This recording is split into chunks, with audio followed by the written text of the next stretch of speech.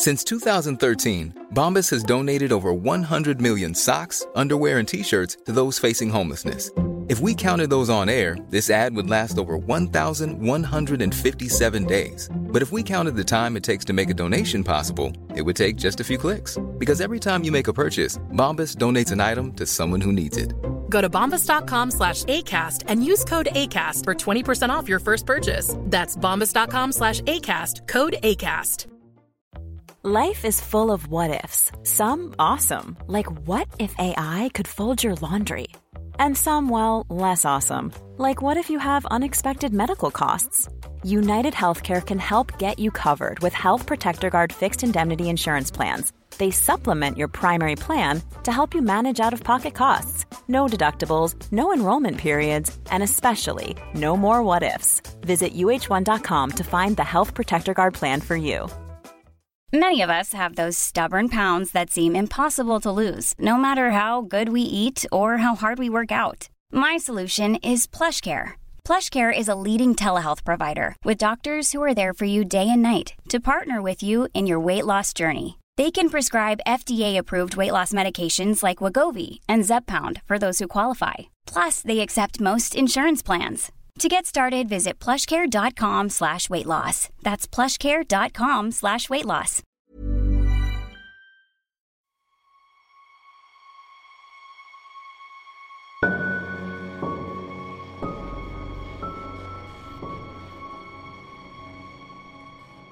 Welcome to Season 2, Episode 16 of They Walk Among Us, a podcast dedicated to UK true crime.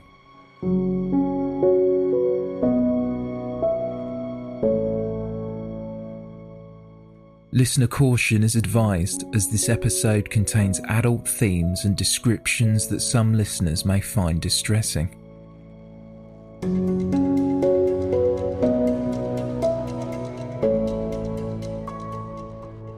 A dangerous prisoner escapes from custody. The events that unfolded are what worst nightmares are made of.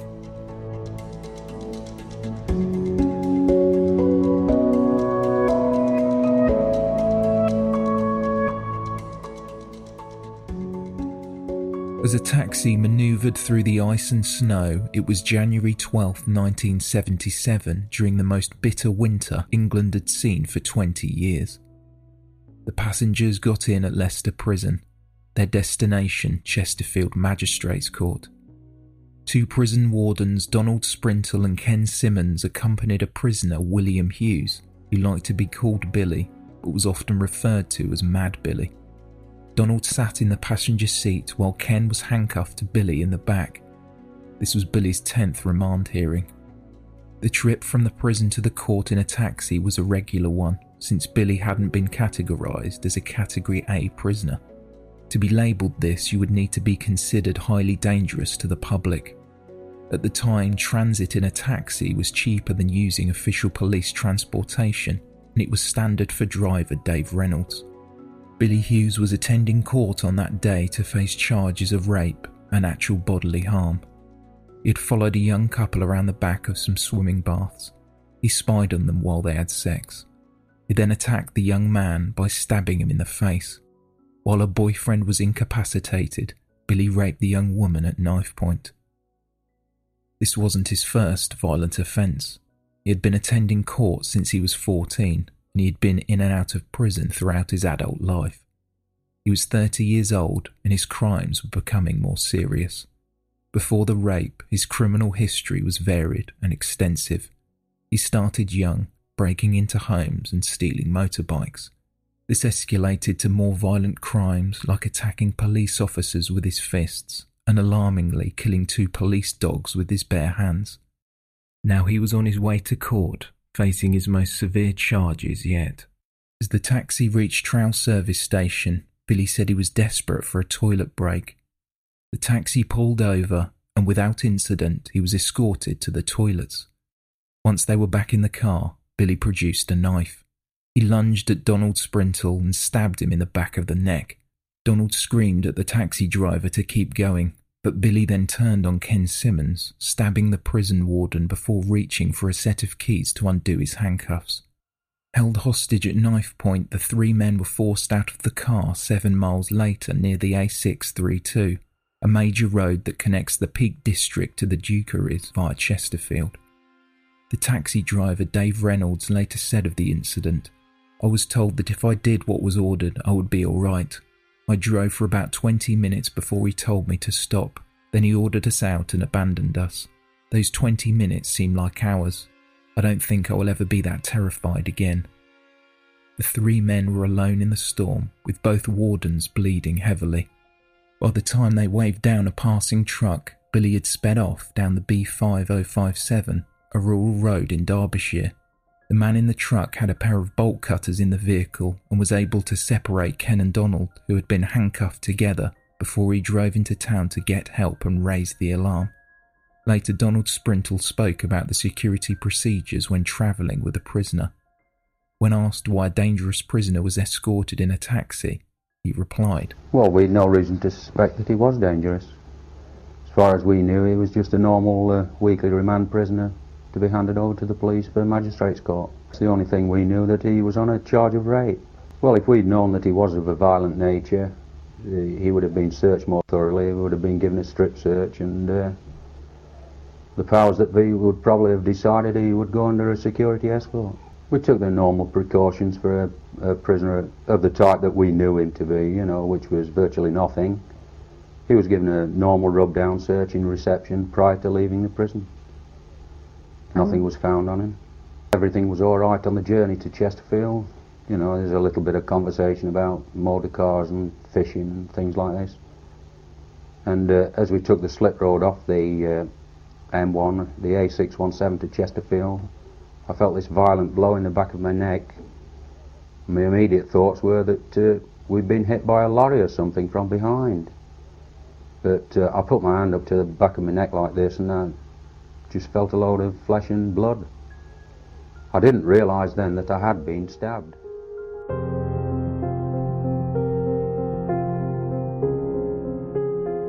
It turned out Billy Hughes had stolen a knife from the prison kitchen over a month before the escape on December 4th. He'd been working in the kitchen, and at the end of his shift, a guard counted the knives, finding one to be missing. The guard informed his superior. A basic search was carried out, but the knife wasn't found. A couple of low-ranking officials requested a full search, but their supervisor refused due to the upheaval it would create to comb through each cell thoroughly. The supervisor felt there wasn't enough staff to facilitate it. For the guards who knew about the missing knife, they were on edge, waiting for an attack on an inmate or a member of prison staff. After a month, they had nearly forgot about the incident, and it was business as usual. The knife appeared again on January 12th, when after a pat-down that identified nothing, 2 wardens got in a taxi with Billy Hughes to take him to his remand hearing, and he managed to escape.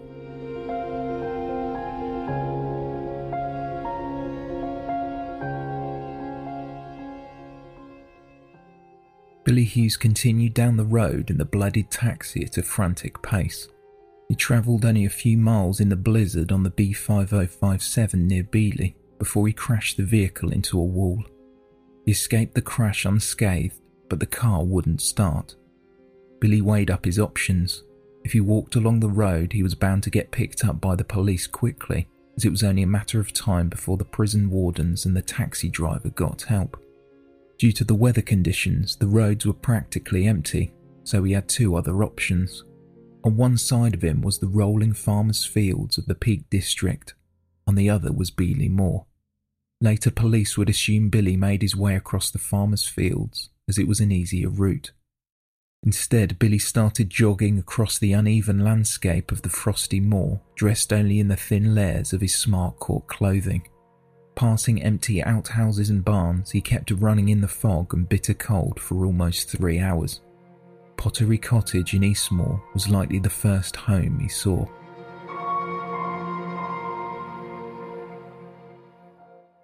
It was a large property, with the former 18th century pottery renovated into 3 homes.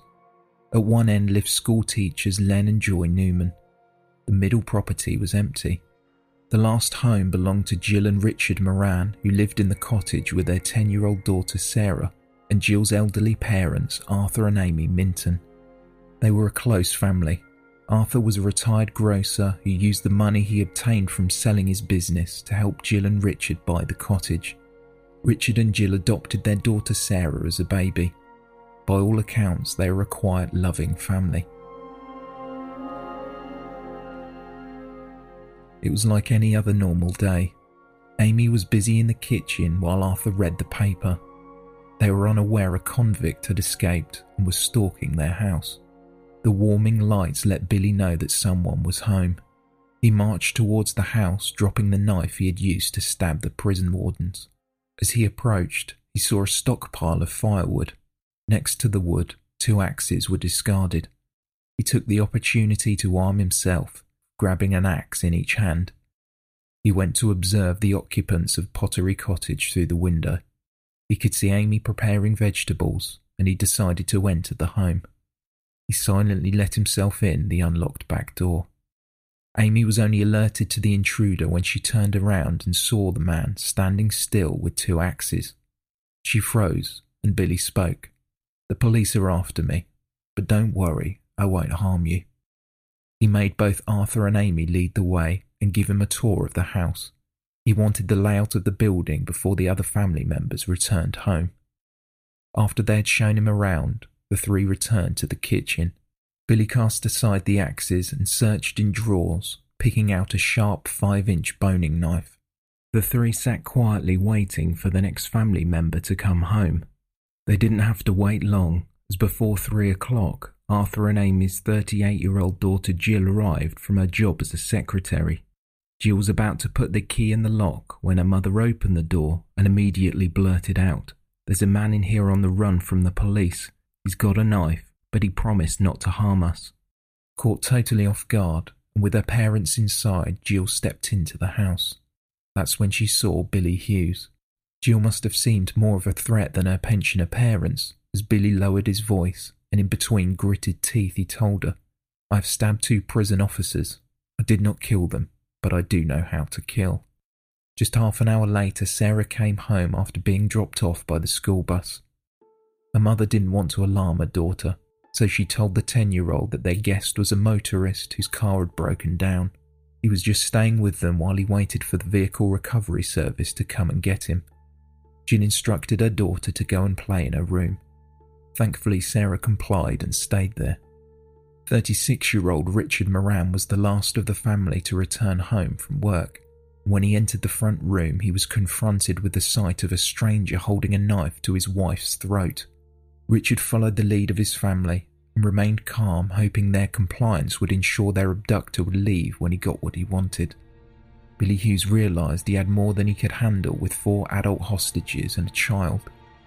He decided to tie up the family using a washing line, a Hoover lead and flex from a lamp. He bound their feet together and tied their hands behind their backs. At this point, Arthur started to resist, shouting and pleading to leave his family alone. The 72-year-old's sudden outburst angered Billy. He scuffled with the pensioner and threw him to the floor. Arthur had an artificial leg which had become detached in the struggle. When Billy realised, he moved the leg away so Arthur was unable to get up off the floor. Not satisfied with just binding their hands and feet, Billy gagged all 5 members of the family. Even though he stood just 5'6", Billy had spent the majority of his adult life in prison where he lifted weights. He made light work of lifting his hostages, placing them in different rooms of the house. Jill Moran was taken to the bedroom she shared with her husband, while 12-stone Richard was thrown over Billy Hughes' shoulder and taken to the guest room. Between the 2 rooms was Sarah's bedroom, and this is where Amy Minton was held. Arthur Minton was moved off the living room floor and tied to an armchair. Sarah Moran was taken to a grandparent's bedroom at the end of the house, situated next to the room where her father Richard was being kept. While Sarah was being taken to a grandparent's room, Amy Minton wriggled free from her ties. Determined to escape and raise the alarm, she stood up ready to go. At that moment, Billy Hughes came into the room and discovered Amy had freed herself. Enraged, he bound her again so forcefully, pulling the wire so tight the 70-year-old screamed in pain. He gagged her to prevent her cries. Agitated and angry after Amy's near escape and Arthur's defiance, Billy Hughes stormed downstairs to the living room. Arthur was fastened to a chair where Billy Hughes had left him. He was untied and Billy forced him to the ground. In an act of cowardice, Billy stabbed the pensioner to death, coldly returning him to the armchair and draping a coat over his lifeless body. The evening passed at Pottery Cottage, and the family remained separated in different rooms of the house, unaware of the events that had just unfolded.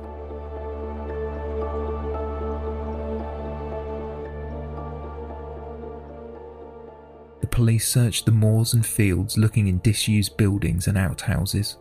They believed Billy Hughes could be heading for Blackpool to kill his wife, Jean. Some of Billy's fellow inmates suggested that he bore a grudge against her since their separation.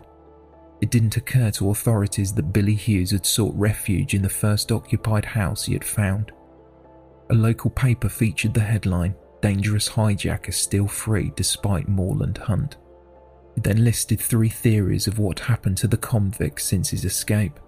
The first theory was eerily similar to the truth and read, Theory 1 is that the 30-year-old man is holding a family hostage in an isolated farmhouse on the moors.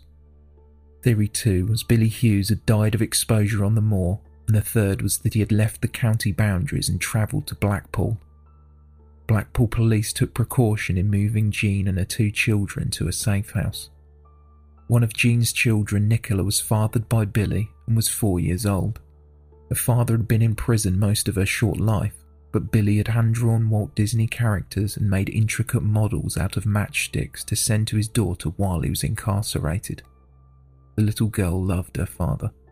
She was probably too young to remember life with Billy, but her mother Jean would later say, "He was very violent to me and the children, but on the other hand, he had some pleasant ways about him at times." The couple met in 1972 when Billy was released from prison.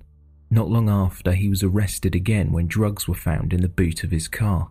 He resisted arrest and became so violent he sent 2 police officers to hospital. He destroyed the back of the police car as best he could and then focused his rage on his cell, wrecking the toilet and then headbutting a police officer. Billy Hughes was sentenced to 3.5 years in prison and proposed to Jean when she visited him. The couple married after his release. The next time he would be detained would be on the charge of rape and actual bodily harm, after which he would escape.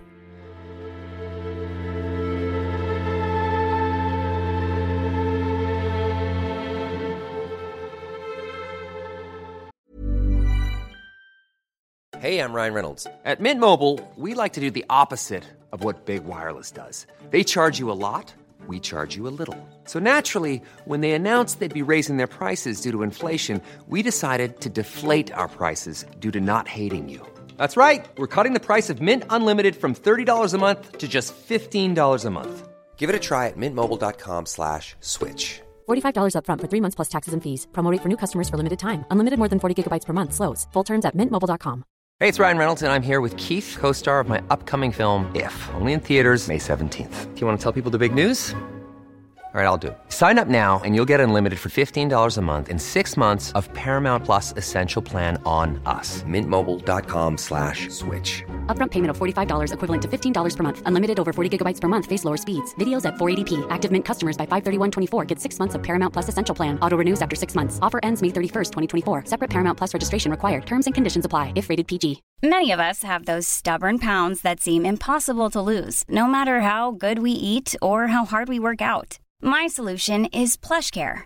PlushCare is a leading telehealth provider with doctors who are there for you day and night to partner with you in your weight loss journey. They can prescribe FDA-approved weight loss medications like Wegovy and Zepbound for those who qualify. Plus, they accept most insurance plans. To get started, visit plushcare.com/weightloss. That's plushcare.com/weightloss.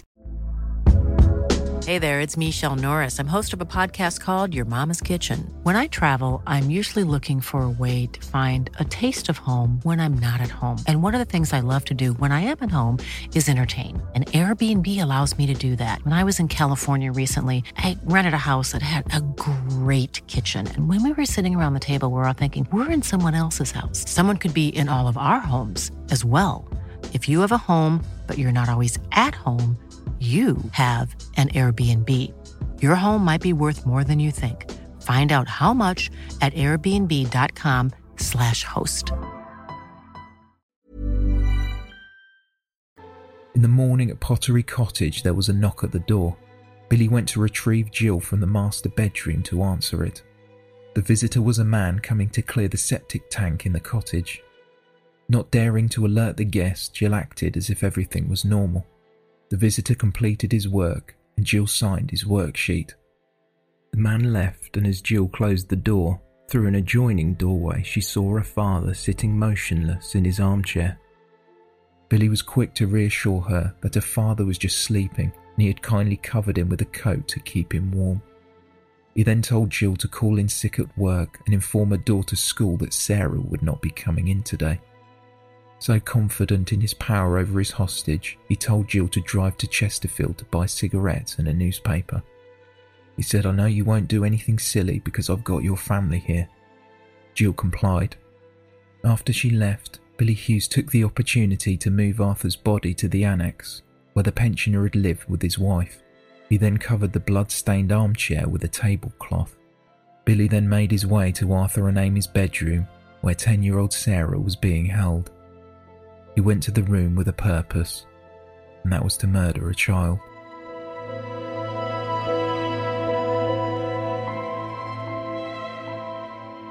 Jill Moran returned to Pottery Cottage with cigarettes and a newspaper and wanted to see her daughter. She was told by Billy Hughes that her daughter was fine, but she wasn't allowed to see Sarah.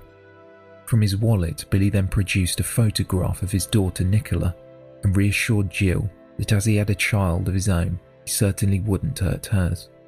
After their conversation, Richard was carried downstairs by Billy, who was instructed to call his work and tell them he was unwell. Billy then untied Richard and brought Amy downstairs, releasing her from the flex she had tightly wound around her wrists and ankles. Jill was instructed to make everyone soup and toast, and Billy even took a portion to Sarah and Arthur to try and keep up the masquerade they were still alive. Richard, Jill and Amy did as they were told, under the watchful eye of Billy Hughes. Their captor found out around this time the 70-year-old Amy would usually be cleaning the home of neighbours Len and Joy Newman, who lived at the end of Pottery Cottage. Wanting not to draw any attention to the situation, Billy sent Amy to continue with her usual routine. She cleaned the house while the owners were out. She joined Jill and Richard, and they passed the time by playing cards and reading the newspapers. Billy spotted Richard's Chrysler 180 in the driveway and hatched a plan to take Jill hostage and travel to a friend's in Sutton and Ashfield who owed him a share in a robbery they committed some years before.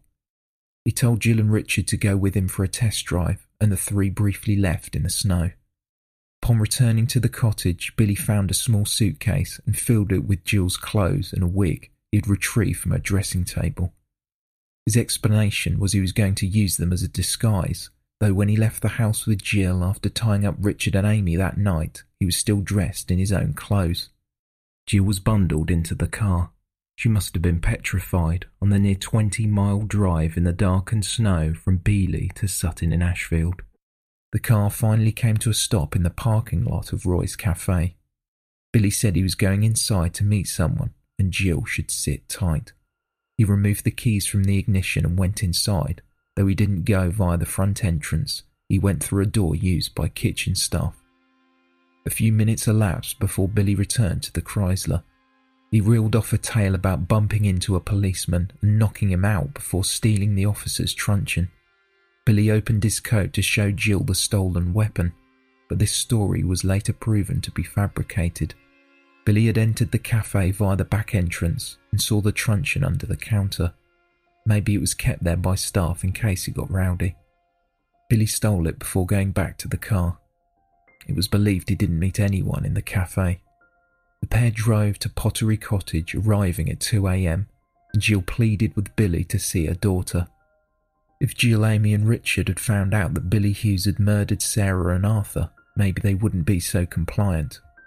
Billy explained to Jill that she could see her daughter tomorrow, but for tonight he insisted that all three of his hostages sleep in the same room so he could keep a proper eye on them.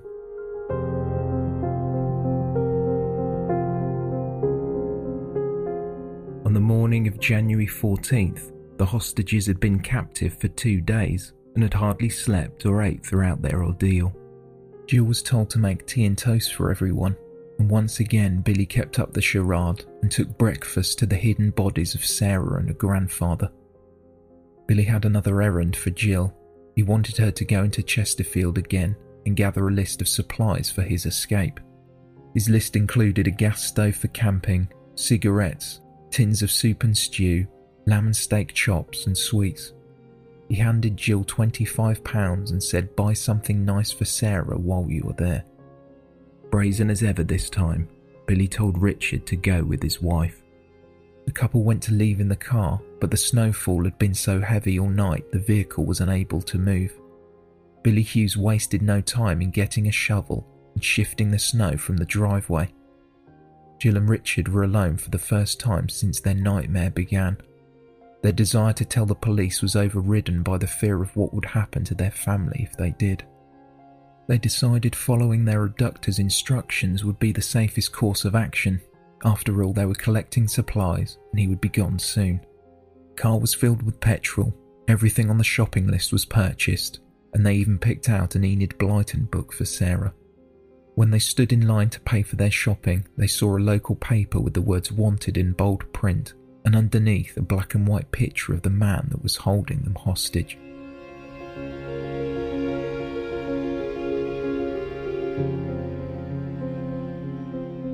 Appeals for information regarding the whereabouts of Billy Hughes was being streamed on TVs across the country. Derbyshire's head of CID, Alfred Horrobin, addressed the public. Undoubtedly a very violent man. In essence, any man who will produce a knife in the confined spaces of a motor car, stab one man in the back of the neck most severely, and then turn to the man sitting next to him and in cold blood stab that man too, undoubtedly is a very violent man, a man who's got to be caught very quickly. He was asked how the public could aid in the capture of Billy Hughes. In essence, we're asking the public to report any sightings of Hughes whatsoever. The one thing that we don't want the public to do is to have a go at this man. So far as we're concerned, he's still armed with this knife, the knife he used to attack the warders with, and the last thing that we want is for any member of the public to be injured whilst having a go. The head of Derbyshire CID was then questioned about where Billy Hughes got the knife from in the first place. That remains to be found out yet. One can speculate as to how the man came by the knife, but really I'm not competent to speak about the prison side of it. That is down to them.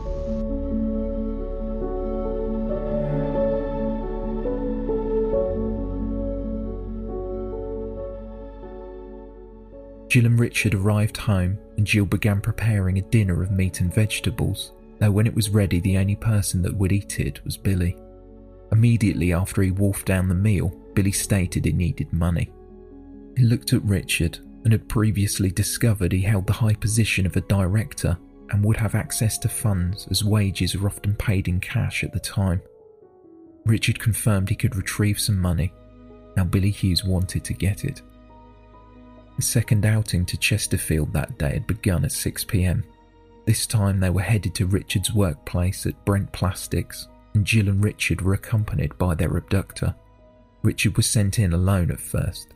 Most of the people working the day shift had gone home, and now the evening shift was in full swing. He bumped into a colleague and explained that he had come in to catch up with some work. Richard then brought his wife and Billy into the office. Richard and Jill were told to sit on the floor while Billy ransacked the room. In a drawer he found a petty cash tin and a couple of wage packets, pocketing around £250, after which the three drove back to the Morans' home. Richard was again tied up, and Billy Hughes loaded the Chrysler with the supplies he had made the couple collect earlier. This was it. Was he leaving? Billy planned on leaving, but would be taking Jill with him. She was pushed back into the car and Billy drove off. But only 2 miles into the journey, he changed his mind and the pair headed back to Pottery Cottage. Billy claimed he wanted to change his clothes and wear one of Richard's work suits. He had also apparently forgotten a map and needed it to escape. As they pulled back into the driveway, he told Jill to stay in the car. He went inside the property and climbed the stairs, heading to the room where Amy and Richard were tied up. Billy opened the door just as Amy had managed to untie her binds for the second time. He lunged at her with the boning knife and in one motion cut her throat. Richard Moran was witness to the horrific scene. With hands and legs bound, he managed to get to the hallway before Billy attacked him with the knife. Unarmed and tied up, Richard didn't stand a chance against the frenzied killer. His wounds were fatal. Billy Hughes gained his composure almost immediately after the attacks. He knew he needed time to change out of his blood-stained clothes, and he wanted to keep up the charade with Jill. He opened the bedroom window. The car was sat outside with the engine still running as he called to Jill. Unable to hear what was being said, she turned the engine off. Billy shouted down to her, "I'm just going to check on Sarah and your dad." After a few minutes he returned to the car and was ready to leave, but it wouldn't start. The battery had died due to a faulty alternator. Billy was enraged. His escape plan had fallen apart. There were 4 dead bodies inside the house and there was no vehicle to escape in. Police officers were still in the area and had even been in a pub around 500 yards away the day before. Billy growled at Jill to go and ask for help from Joy and Len Newman, who occupied one of the homes at the end of Pottery Cottage. Jill refused at first as she feared her friends would also be held captive, but she finally relented. She could see Billy was apoplectic and it could be dangerous if she refused, so headed to her neighbours. Jill knocked the door and Len finally answered. She asked if he could help jumpstart the car. Len could tell there was something wrong. Jill was pale and looked shaken up. "Where's Richard, Jill?"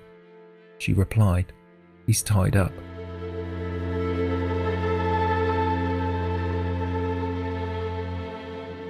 Despite the press coverage, the Newmans hadn't heard about the escaped convict Billy Hughes.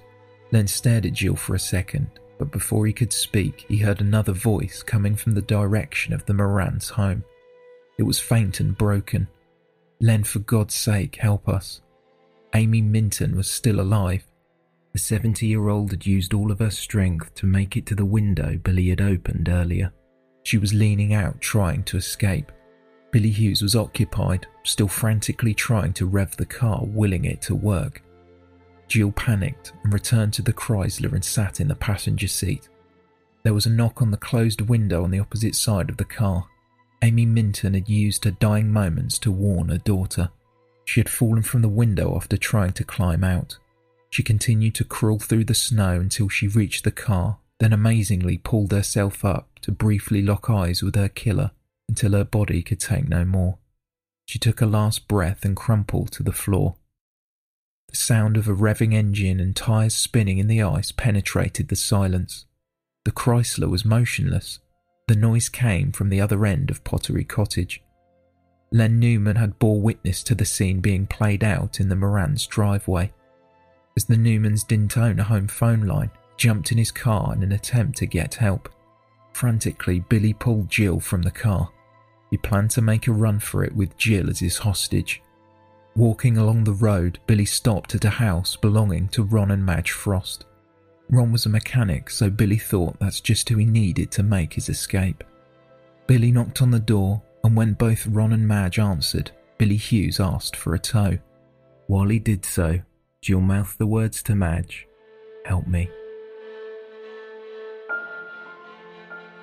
Madge stayed behind as her husband, Billy and Jill made their way back to the car at Pottery Cottage. Madge called the police, but Ron was oblivious to the fact that the man with his neighbour was a wanted criminal. Ron managed to start the car without seeing the body of Amy Minton in the snow. The tyres of the Chrysler screeched as the car left the driveway with Billy Hughes and Jill Moran inside.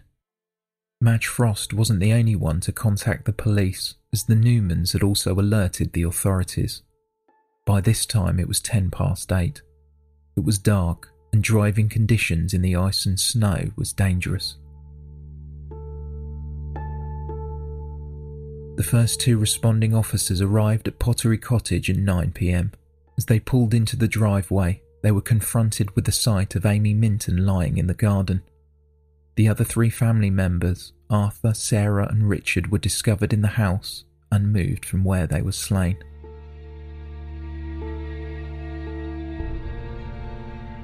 The speeding car had been spotted heading towards the A619. An unmarked police car trailed the Chrysler, which was being driven erratically. In a bold move, the police car tailing Billy advanced from the back of the Chrysler to the front, making him yank the steering wheel in an attempt to avoid the collision, but he instead drove into a wall. As the 2 officers pulled over and ran towards the car, they realised Billy had gripped Jill firmly with one hand and brandished an axe above her head with the other.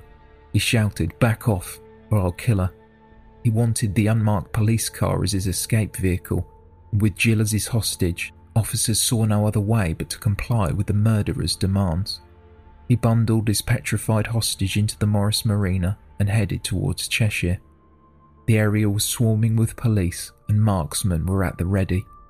It seemed unlikely Billy could escape this time. Near Rainow, Cheshire police commandeered a bus and parked it across the road the unmarked police car was travelling on. By 10 p.m. they could see the hijacked vehicle screeching into view.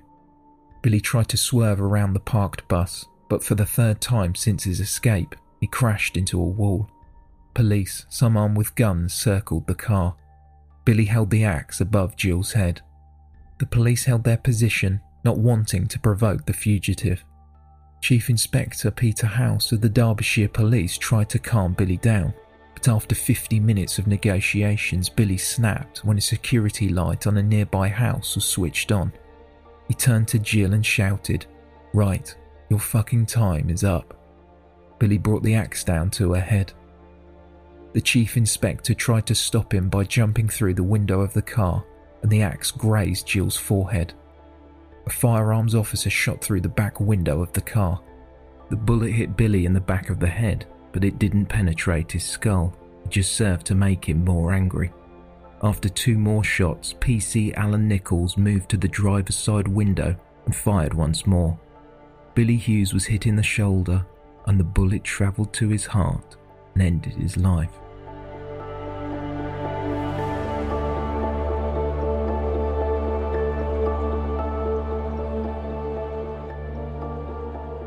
So where are we now? Many questions arose regarding the escape of William Hughes, and even more were raised when he failed to be captured.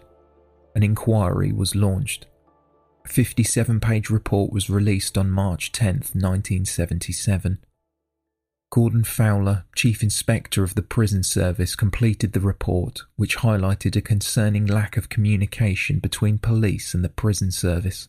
It cited failures in both the management and staff at Leicester Prison. It stated more vigour should have been used when searching for the knife that Billy Hughes had stolen. It went on to say standard searching procedures were not undertaken by staff, nor were there any records of searches made. The report also found that information passed to the prison service from the police was insufficient. The prison was not made aware of Billy's 4 other prior violent convictions, 2 of which were attacks against police, nor were they made aware that a psychiatrist described him as an explosive psychopath.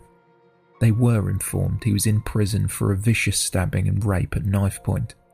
Despite this, he was categorised as a low escape risk. After the inquiry, more stringent procedures were put in place, ensuring better communication between authorities, and the method of transport for prisoners was reassessed. The actions of William Hughes had a pebble in the lake effect, reaching everyone he knew. His brother David said he went into hiding and begged his mother and sister to do the same. As Billy had been shot in the standoff with police, reporters asked David why he thought his brother did it. He seemed to gloss over Billy's crimes when he spoke to the press, but said Billy was terrified of facing a long prison sentence. He knew he would go away for a long time. The police had always tried to put him away for a long stretch. The breakup with his girlfriend and the rape case would have been on his mind. I think he must have had a mental breakdown. In one way, he took the easy way out. His marriage had broken up, but if his wife wanted it to work, she should not have married him when he was just released from prison. She knew what he was like. He had been in and out of jail. William Hughes' ex-girlfriend, Teresa O'Doherty, spoke to a reporter about her relationship with Billy. He was kind of shy guy, when I met him. Well-spoken, never raised his voice or anything, even when there was working outdoors. I never heard him shout about anything, Not aggressive or in any way when I met him. You could always tell when he was going to get angry. He had this kind of look in his eyes, And if I got annoyed with him or anything, then I knew when to shut up. I would just turn around. He wouldn't raise his voice or anything. I'd just turn around and look at his eyes and I could tell. She was asked if he had attempted to contact her while he was on the run. Oh, no. I expected him doing so. Definitely. And I think that maybe, I know. I was the person he was after. She was asked if she was frightened when she found out Billy had escaped. Well, he always turned around and said, if I ever left him or anything, it would only go after one person, that would be me, He says, there'd be no getting away from me. He says, no matter where you go, I said, I would find out where you went. Teresa O'Doherty went on to talk about her life in Chesterfield and how she is being treated by her neighbours. That's another story. I'd say malicious gossip, definitely, from 2 or 3 people which I've heard of. People that's turned around and said that I've had £35,000 out of papers, televisions and everything. There's one thing they don't know. I haven't had a penny. Yes, I was offered money. I was offered it in the thousands. Same as I told the people that offered me this money. If anyone needs that, it's Mrs. Moran, not me. I can manage on my own money. I don't need no one else's money. And I don't need blood money. She then went on to talk about Jill Moran. I can't express myself for Mrs. Moran. I don't know how to. I don't know, it's just very hard to explain. All I can say, I just wish to God it had been me and not that family, and I really mean that. Billy Hughes created as much discord in death as he did in life. He was still legally married to Jean when he died, therefore she was responsible for his funeral. As a practicing Catholic, she wanted the service to be held at St Cuthbert's Church in Blackpool. The priest's decision to hold the service was criticised. He defended his decision as he believed William Hughes was mentally ill, therefore not responsible for his actions. A basic funeral was paid for by the government, but this did not include costs of moving his body. The decision was made to bury him in Chesterfield at Boythorpe Cemetery. As his plot was dug, protesters filled it in again. They stood out in the heavy rain with placards saying, "Holy ground, not for killers."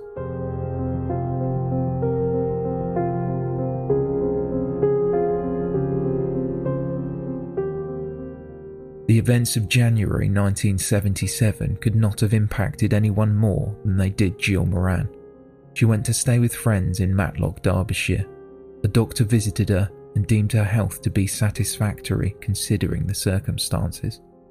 Understandably, she didn't attend the short inquest into the death of her family. Her father Arthur, mother Amy, husband Richard and daughter Sarah were all cremated on the same day at Chesterfield Crematorium. Jill showed remarkable strength. She fell in love and married Jim Mulqueen, her husband's cousin. In 1980, the couple had a daughter.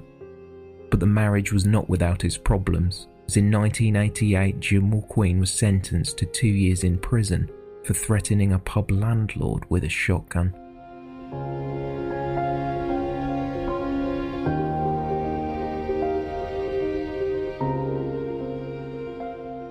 Thank you for listening, and special thanks to our Patreon supporters. For more information, please visit theywalkamonguspodcast.com.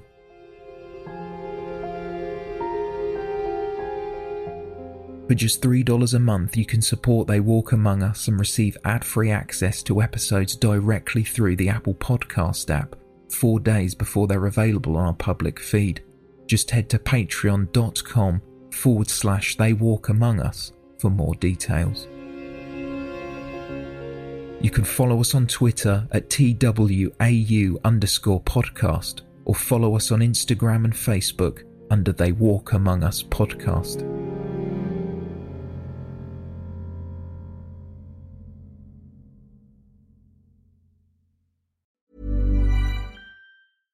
Imagine the softest sheets you've ever felt. Now imagine them getting even softer over time. That's what you'll feel with Boll & Branch's organic cotton sheets. In a recent customer survey, 96% replied that Boll & Branch sheets get softer with every wash. Start getting your best night's sleep in these sheets that get softer and softer for years to come. Try their sheets with a 30-night guarantee. Plus, get 15% off your first order at bollandbranch.com. Code BUTTERY. Exclusions apply. See site for details.